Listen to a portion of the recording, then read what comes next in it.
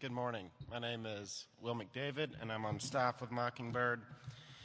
This morning, I am privileged to introduce our first speaker, the Reverend Paul Walker. He has had a vital role in Mockingbird since the beginning when he served as its founding president. And I first heard this message of gospel from Paul Walker while I was an undergraduate at the University of Virginia. And about 6 years later, still at his church, and he still ministers to me every day, serves as an intellectual mentor, a counselor, and a constant source of inspiration, as well as a major support for the organization.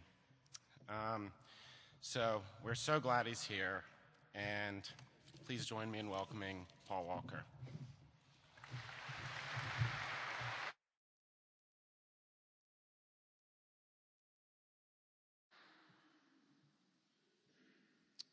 Thank you, McDave. So what I have, I think, to offer this morning, I hope, in many ways, resonates with what we've heard from the brothers Zoll and overlaps in ways because Mockingbird does have one message. We come at it from different perspectives, but again, the life-giving message to which we'll kindly refer there is the same message of God's grace. And this talk is called The Chimera of Identity in an Anxious World.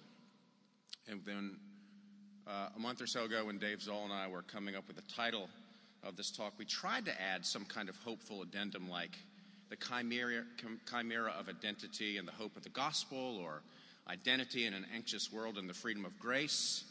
But it looks like we're left with chimera and anxiety. So welcome to Mockingbird 2014. Which is not to say that there is no hope in this conference, of course there is, or this talk. But this talk, at least, the help comes mainly in diagnostic form. Our friend Dorothy Martin says that true maturity is not necessarily solving and dispatching one's inner conflicts, neuroses, and ghosts, but rather just being aware of them. And it's interesting, I come just personally right now with a struggle in my own identity. I'm about to turn 50, and I am the rector of at least an Episcopal church, demographics of a fairly large church, and I'm struggling with how to inhabit the identity of the rector of a church without it completely consuming me as a person. So I'm sort of coming to you today with not many answers, but more one struggling in the kind of pit of what is happening in my own life. You know, those who preached are admonished regularly not to raise up more snakes in the sermon than they can kill, and that may be a good maxim. But when it comes to the serpentine nature of identity, I'm afraid I'm mostly bereft of the weaponry needed to slay the beast. And that's because, as John has said, and Dave too, identity is so dang slithery and slippery. Chimeric, actually, which is the title of this talk. Chimera, you may know in Greek mythology, is a monster composed of disparate parts: a lion's head, a goat's body, and a serpent's or a snake's tail. And a chimera in our modern usage describes an unreal creature of the imagination, vain, idle, not tethered to any kind of reality, or as John said last night, phony. Identity brings together the uses of chimera, I think, because we are 1,000 disparate parts, picking, choosing, discarding, using whatever we wish to show the world, or, more accurately, I think, whatever we are compelled by our conflicts, neuroses, and ghosts to show the world. And that we pull something from out of our sleeve to show others suggests the second use of chimera. It's all smoke and mirrors. It's an illusion. Songwriter Nico Case sings a song about identity called That's Who I Am. And she says, that's who I am, 1,000% illusion. Not 50%, not 100% illusion. That's who I am, 1,000% illusion. Now here's something interesting to me. When Pete Townsend wrote the 2014 Mockingbird Conference title, which also doubled as a Who song that Dave talked about last night in 1973, the world didn't yet bandy about the term postmodernism in the way that it does now. The very question, can you see the real me, presupposes a real me to see. It may be hidden, it may be protected, it may be undiscovered, it may be ignored, but it's there, down there, somewhere. But 40 years later, when Neko Case writes her 2013 song, postmodernism has so thoroughly worked its dark charms that there is no real me to see, and that's who I am. Instead, what's down there is 1,000% illusion. Just so you know, I believe that many of the postmodern insights are deeply helpful to the discovery of the real gospel. And I also believe, though, that there is a real me to find. And I do believe that there's a Christian message spoken directly to the real me. It's just that its emergence may require major deconstruction, just as John said, major deconstruction. And if, in fact, the Bible is right about this, it will actually require the second coming of Christ. And that I'll say about some more later. But for now, I want to get on to some deconstruction. Because that we are in the 24-hour-a-day business of projecting an identity to the world is almost too obvious to mention, much less dwell on. Just think Vineyard Vines. And when I was in middle school, it was alligator shirts and Levi's that had red tags. We have a set of pictures that Christy culled out on our refrigerator. And they are all of me in various identities through the years. It's kind of humiliating. People like to look at them and laugh, and I can only laugh too after I finish crying. So I will expose myself in the right way and tell you about them. I was a preppy kid growing up, but then in high school, I decided to become Jim Morrison, the lead singer of The Doors. I really tried to assume his identity, and I went full days quoting his lyrics to people in response to normal questions. How's it going, Paul? No one here gets out alive. I'm okay. During the same time, my friend Andrew Rollins, who was last year's chaplain to Mockingbird, became Robert Plant. We're both Episcopal ministers now, which tells you that the system clearly does not work. Then in the early 80s came the New Wave appeal, and I had the right hair for Duran Duran, and I purchased the parachute pants. And then I met Christy, who was and still is very earthy, and then all of a sudden out came the beard, and I'm dressed entirely in hemp. And that Birkenstocks are very ugly, only added to the appeal. And in the early 90s, we decided to buy all our clothes, Christy and I, at thrift shops in order to save the world. And noble, maybe, but the effect was unfortunate. I grew my hair out and wore a headband. You know, I could not understand my mother's dismay when I showed up to go to her very traditional Episcopal church dressed in black jeans and a black T-shirt. But Mother, it's the real me. Don't be so superficial. Anyway, I'm Bono. So, the poor woman.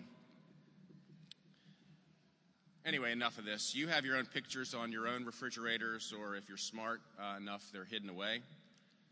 Of course, there's nothing wrong with fashion or with self-expression, but, you know, this is why we're here. What happens when the real me is buried under the false constructions of the self. You know, what happens when the alligator shirt is just a stand-in for an ever-changing grocery list of identities, marching into your 20s, your 30s, your 40s, up into your 80s. I read a lot of obituaries in my profession and talk about a projection of identities right on past the crematorium. Now, what if we have lost sight of the real me in the image factory of the self from the cradle to the grave? Well, clearly we cannot stake our life on an illusion. And as we mature, we may more ably recognize the false fronts that we project to the world. Maybe. But there are two more dangerous misconceptions of the real me that I want to address in this talk. And the first is fairly widespread. The first is the deep sense of shame that Dave, in fact, talked about last night, but the deep sense of shame that many people experience when they consider who they actually are. And this, of course, makes the real me have to be hidden behind the false projections because we are so deeply afraid of being exposed in our shame of the real me. The Onion, as usual, isn't afraid of this painful subject. A recent headline, 87% of man's memories are shame-based, stating that the man is rarely able to reflect on events from earlier in his life without visibly wincing. Sources confirmed Monday that 87% of local medical claims professor Tyler Collins' memories are rooted in emotions of shame, humiliation, and guilt. According to all accounts, nearly 9/10 of all recollections Collins brings to mind, including moments from his first relationship, proposals he made at a recent work meeting, comments uttered in sophomore year English class, instantly flood the 37-year-old's mind with the same feelings of regret and self-disgust that were present when he first experienced those situations days or years ago. At press time, reports confirmed that Collins had paused what he was doing, closed his eyes, and began rubbing his temple while berating himself softly under his breath. Funny and not funny, like awkward. Because if you are somebody who, in fact, lives out of this shame, well, the percentage is actually higher than 87%, and more on this in a minute. But the other dangerous misconception goes in the opposite direction. And it's this, and this is sort of what I'm struggling with right now. It's when we believe that our chosen identities are not chimeric, but are solid and good, and actually who we are, who the real me is. You know, a Virginian, or a Princeton man, or a libertarian, or an Episcopalian, or a grandmother, or a doctor of philosophy. You know, you have your own versions. You know what I mean. Or you could be the responsible son. Or you are the one who is full of integrity. Or you are the one who always gives of herself. Or you have some other virtue that's related to your character. Now, the problem as you get older is that sometimes these identities calcify, and that you think that you become your own projected version of your real me. We have a dog at the Walker House, and he's a mix between a blue tick hound and a blue heeler. And in a burst of creativity, we decided to name him Blue. Blue's older now. He's 11, and he's getting really cranky. He's getting crankier as he gets older. And in fact, when we took him to the vet a few weeks ago, he had to be muzzled for the first time in his life because he tried to bite the vet. And the vet said that Blue, as he aged, what was happening is that his Blue Heeler identity, rather than his Blue Tick Hound identity, his Blue Heeler identity was coming to the fore. And Blue Heelers, you may know, are herders, and so they snap with their snouts. They snap, and they bite. And he said, as Blue gets older, we have to be very careful with him around people because he just gets crankier as he gets older. And I thought, doesn't that sound like a lot of old men you know, or a lot of bitter old women that you know that you need to quarantine as they get older because their Blue Heeler comes out. Now, all of these identities that we go through the world, we have to present as something. They may not be bad in themselves, but it's just that these identities are more like shifting sand than they are solid rock. And even calcified identities may be taken away from you by hook or by crook. By disease, the diagnosis means that you're no longer a healthy person, but you're a cancer sufferer. By divorce, you are now an ex-husband, an ex-wife. By arrest, you are no longer an elementary school teacher, you are a child pornographer. By pink slip, by being fired, you are no longer the head of this institution, you are out of work. And so, more innocuous causes can erode the identities that you believe to be solid and good and firm. But the thing is that when you stake your life on something that is supposed to be penultimate rather than ultimate, secondary, tertiary, not the final thing, well, you find that when it dissolves and you're standing on this thing, well, you dissolve. And you've got nothing left. And you've got nowhere to go. This is exactly what happened to poor 20-year-old Quentin Compson in The Sound and the Fury. Quentin had staked his life on his identity as a strong Southern man who takes care of the women in his life. And when his sister Caddy, whom he loves, becomes a fallen woman, which is in itself another impregnable identity marker, Quentin confronts the older, stronger man who is responsible for Caddy's out-of-wedlock pregnancy. And in the scene, he meets Dalton Ames, who is this man, on a bridge. And he gives him till sundown to leave the town. Dalton, of course, refuses. And when Dalton refuses, Quentin, right there on the bridge, tries to hit Dalton. But he tries unsuccessfully. Dalton catches his fist.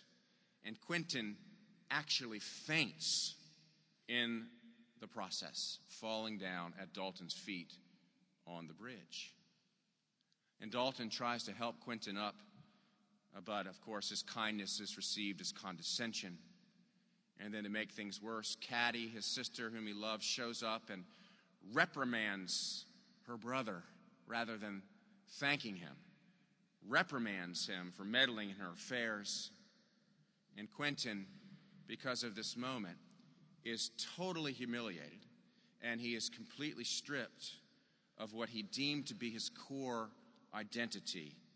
What he thought was his real me was, in fact, shown to be a chimera, a phony, a fraud, shifting sand.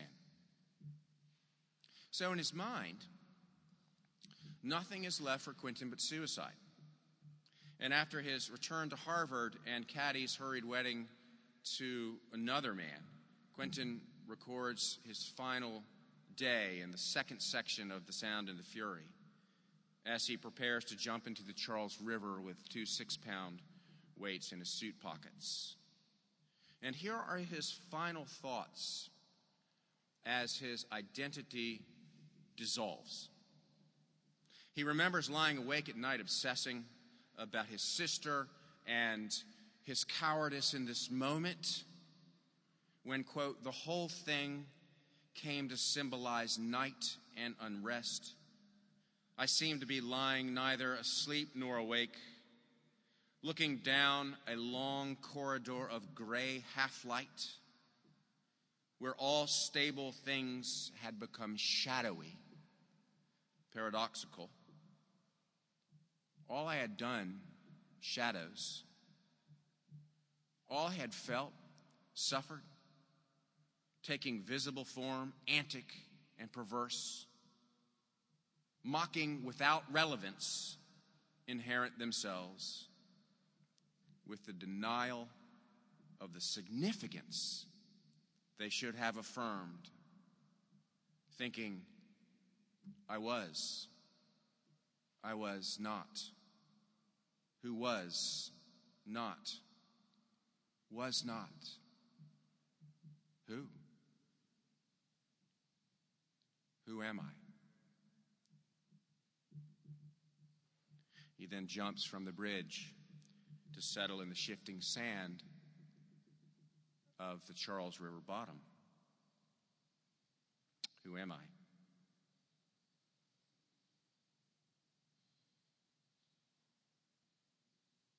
Who is the real me? The point I'm making with Quentin Compson here is that there, in fact, may be dire consequences for confusing who the real me is, that we need to be wary of making the mistake of thinking our shifting sand is our solid rock. And to get to that solid rock, we need just a little more deconstructive work. And I like the trajectory of postmodern thought because it detaches us from the shifting sand that rationalism takes to be the solid rock, identities that cannot bear the weight of our anxiety of life, the anxiety of just living. And you should be very anxious, shouldn't you? Anxiety is a good thing. You should be very anxious if you are standing on thin ice, literal thin ice. That's a normal response. We long for certainty. It's just got to be the right certainty, not a chimera, but something that is solid. I mean, there's a good reason that we sing at Christ Church, on Christ, the solid rock I stand. All other ground is shifting sand. Terry Eagleton is a British literary theorist who, by all accounts, is not a Christian or a believer, but from what he writes, sure seems to fall under Jesus' category of he who is not against us is for us. And I don't actually know much about him, but I did read a powerful new essay he wrote called Unbelieving Age, Nietzsche's Challenge and the Christian Response. And in it he says this: Nietzsche scorns what he calls the, quote, longing for certainty of science and rationalism, an itch for an epistemological assurance behind which it is not hard to detect a deep-seated anxiety of spirit. In his view, the compulsion to believe is for those who are too timid to exist in the midst of ambiguities without anxiously reaching out for some copper-bottomed truth. The desire for religion is the craving for an authority whose emphatic "thou shalt" will relieve us of our moral and cognitive insecurity. Well, there's the description of the anxious world longing for certainty. But now finally, what is the Christian response to that longing? Well, the message, I believe, paradoxically, is not so much copper-bottom truth, but it is instead the deconstructive work taken to the max, which is the very death of our own identities. DZ talked about this last night, the very death of our own identities. Again, I'll let Eagleton do the heavy lifting here. He says, The death of God, which is what Nietzsche was about, the death of God involves the death of man, the death of you and me, along with the birth of a new form of humanity. The incarnation is the place where both God and man undergo a kind of kenosis or self-humbling, symbolized by the self-dispossession of Christ. He says, only through this tragic self-emptying can a new humanity hope to emerge. Only through a confession of loss and failure can the very meaning of power be transfigured into the miracle of the resurrection.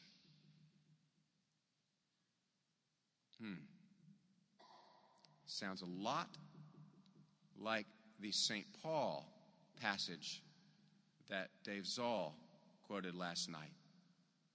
I have been crucified with Christ. It is no longer I that live, but Christ lives in me. The life I now live in the flesh, I live by faith in the Son of God, who loved me, and he gave himself for me.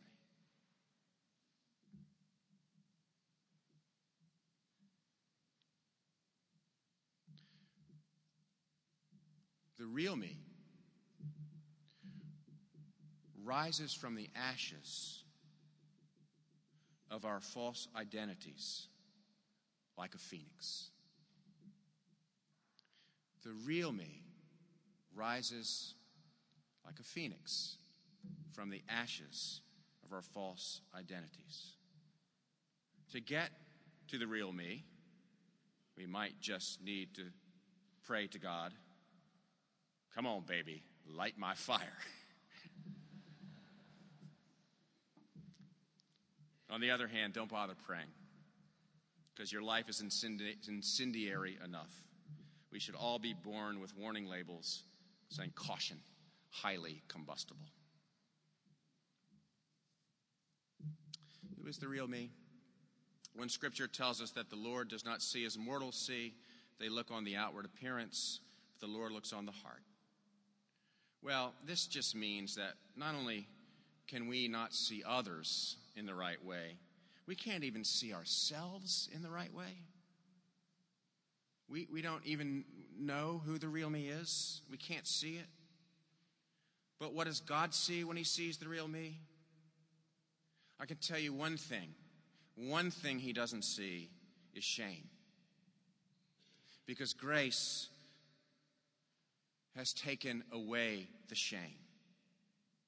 I've got no shame. You may see shame in your real me, but you are gravely mistaken. And more than that, the Bible says that your life is hidden in Christ. And if your real me is hidden in Christ, you are hidden in the purest, safest, strongest love there is. And that same passage actually says that we will stay hidden until Christ comes back, and then and only then will we be fully revealed. But in the meantime, well, there may be some dying and some rising to be done, but you're not doing it. It's done all by the grace of God. And in contrast to Quentin Compson's dissolved despair of I was not, who was not, who, I will close this talk with a verse from a hopeful hymn, and it's the new one by U2 called Invisible, a song very much about the chimera of identity in an anxious world, and a song delivering the Christian hope. Bono sings, I finally found my real name. I won't be me when you see me again. No, I won't be my father's son. I'm more than you know. I'm more than you see here. More than you let me be. I'm more than you know, a body and a soul. You can't see me, but I am not invisible. I am here. I am here. Thank you.